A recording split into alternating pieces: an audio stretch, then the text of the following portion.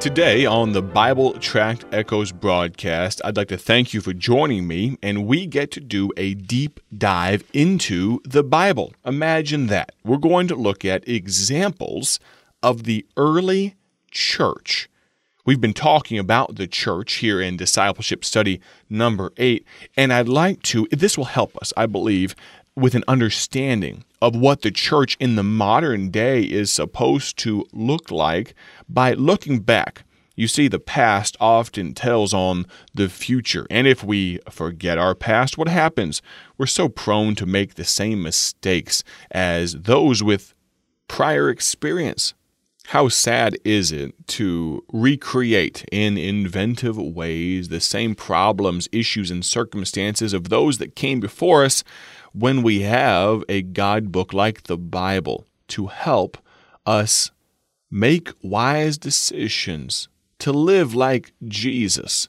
And I'm excited to talk to you again about the church. We will talk about examples of the early church today, and then tomorrow we will review while also looking at the pastor's role in the church. Before we go any further, I will mention, and I promise I will not bring this to your attention for too much longer, but Your Decision 2020, our brand new track, it's still free. It's still available.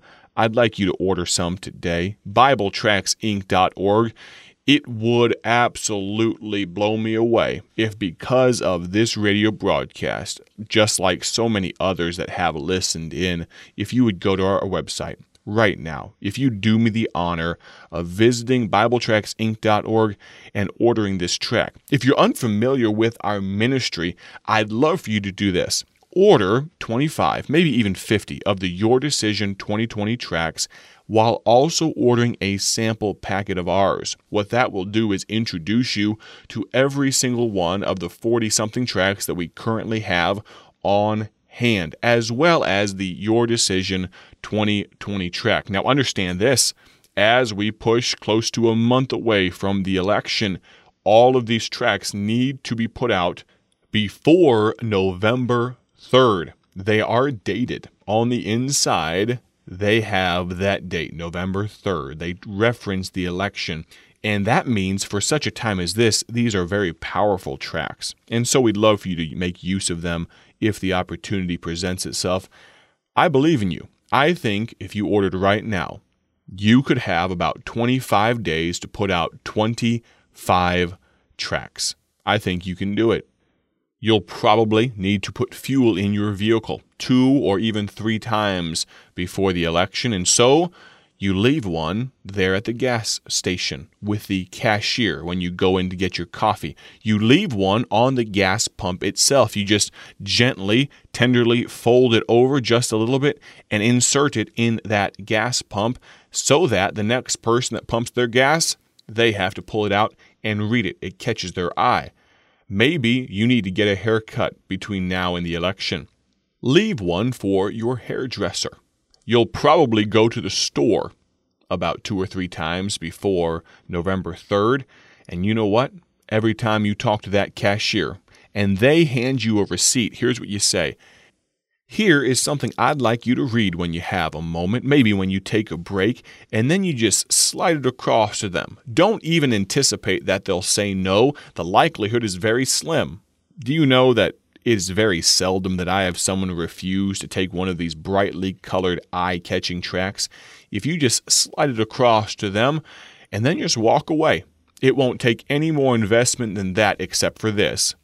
Every time you leave a track, take about 15 seconds as you walk away and pray. Pray diligently that God will bless that track and use it for His honor and His glory. Order Your Decision 2020 from BibleTractsInc.org today. They're free. Our ministry has been putting out free gospel tracts just like this. This is not an odd occurrence for us.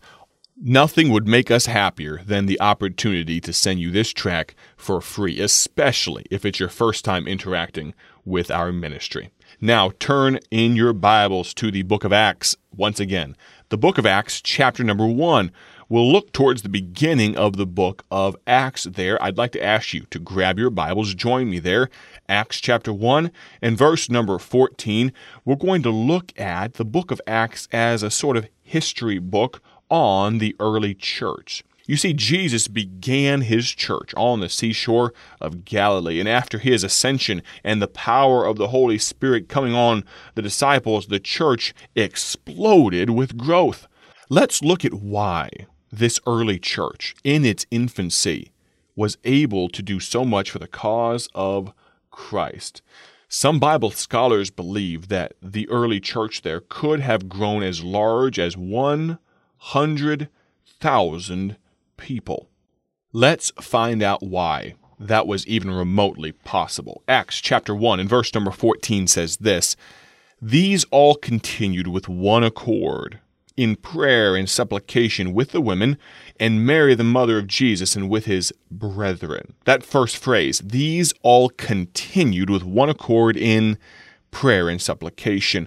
First of all, the early church was a praying church. We see that all through Scripture, but the book of Acts tells us, Acts 2:42, "And they continued steadfastly in the apostles' doctrine and fellowship, and in breaking of bread, and in" what?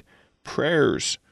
Once again, in Acts chapter 6, verse 4, "But we will give ourselves continually to prayer and to the ministry of the word." You see, the Christians, the members of the early church, they did not get too busy to pray. You see, friend, it was a top priority. Nothing superseded the needfulness of prayer. Next, it was a passionate church. Once again, in the book of Acts, maybe follow me around as we read so many verses from this book of Acts, chapter 3 and verse number 6. Join me there quickly. Acts chapter 3 and verse number 6. "Peter said, Silver and gold have I none, but such as I have give I thee. In the name of Jesus Christ of Nazareth, rise up and walk." You see, those members of that early church, they were extremely passionate about caring for the hurting. Next, it was a paying church, P-A-Y-I-N-G. Acts chapter 4. Turn over there for just a moment. Acts 4 and verse number 34 and 35 says, "Neither was there any among them that lacked. For as many as were possessors of lands or houses sold them, and brought the prices of the things that were sold, and laid them down at the apostles' feet, and distribution was made unto every man according as he had need." Those people, those early church Christians, they willfully gave tithes and offerings to the church for God's work. Next, what kind of church, what kind of example did that early church set? It was a soul-winning church. Acts 2, verse number 47. Look there for just a moment. Acts 2:47. "Praising God and having favor with all the people, and the Lord added to the church daily such as should be saved." Understand this, friend. God wants to grow his church, but he has established some methods. If you're not familiar with the idea of soul winning, we spent almost an entire 2 weeks on that topic. You can find that by looking for our podcast, the archived versions of this program. Just go to your favorite podcast platform, Spotify, TuneIn, Stitcher, Google, or Apple Podcasts, whatever you like to listen to podcasts on, and just search for Bible Tract Echoes.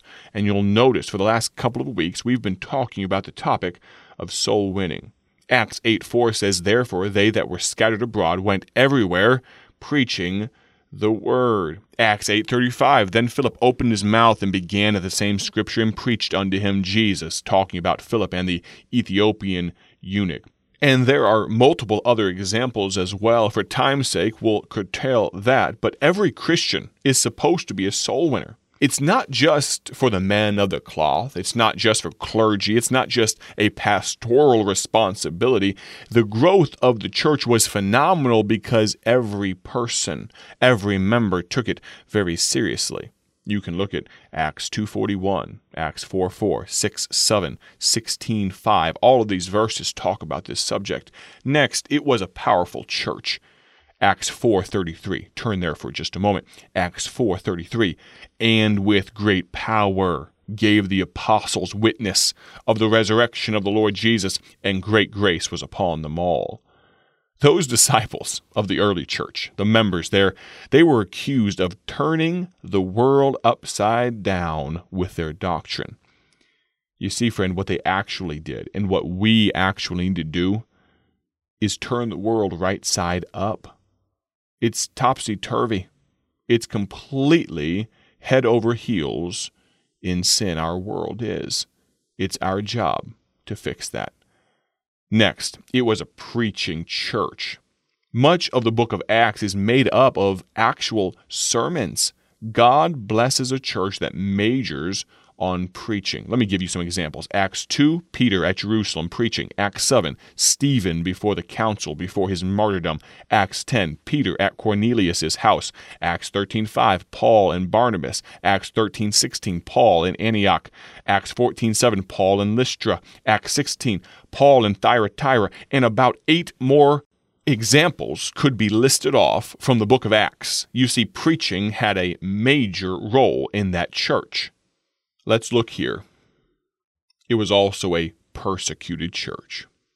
You see, friend, a growing church will also be an opposed church. It's evidenced in the Scripture. In Acts 5, the disciples were beaten. In Acts 8, great persecution arose. James was beheaded in Acts 12. Paul was stoned in Acts 14. Paul and Silas were jailed in Acts 16. And at various other times, Peter, Paul, and many others were imprisoned. Friend, we must be ready for opposition. The early church grew the most while under persecution. Do we wilt or do we grow in the face of that sort of opposition? Lastly, this for today, it was a personable church. You see, soon after Saul's conversion, who later became known as Paul, the Apostle Paul, you may recall that name, someone came, Ananias, came to pray for him, calling him brother, welcoming him into the family. We are encouraged to call church members by name and have an example, a biblical example of calling each other brother or sister. You see, the church, it's a family. Acts 2:42, we end with this. And they continued steadfastly in the apostles' doctrine and what? Fellowship, communion, that sharing in common. Do you have a local church? We'll review all of this and bring some practical application tomorrow. Thank you so much for listening. God bless. Thank you for joining us today for Bible Tract Echoes, a ministry of Bible Tracts Incorporated. If you would like to receive a free sample packet of all of our tracts, you can contact us by calling 309-828-6888. That's 309-828-6888. Our mailing address is P.O. Box 188, Bloomington, Illinois, 61702. A faster way to contact us is to go to our website at BibleTractsInc.org. That's BibleTractsInc.org. There you will find more information about our ministry and details on how you can support Bible Tracts Incorporated. Thanks for listening, and may the Lord richly bless you as you serve Him.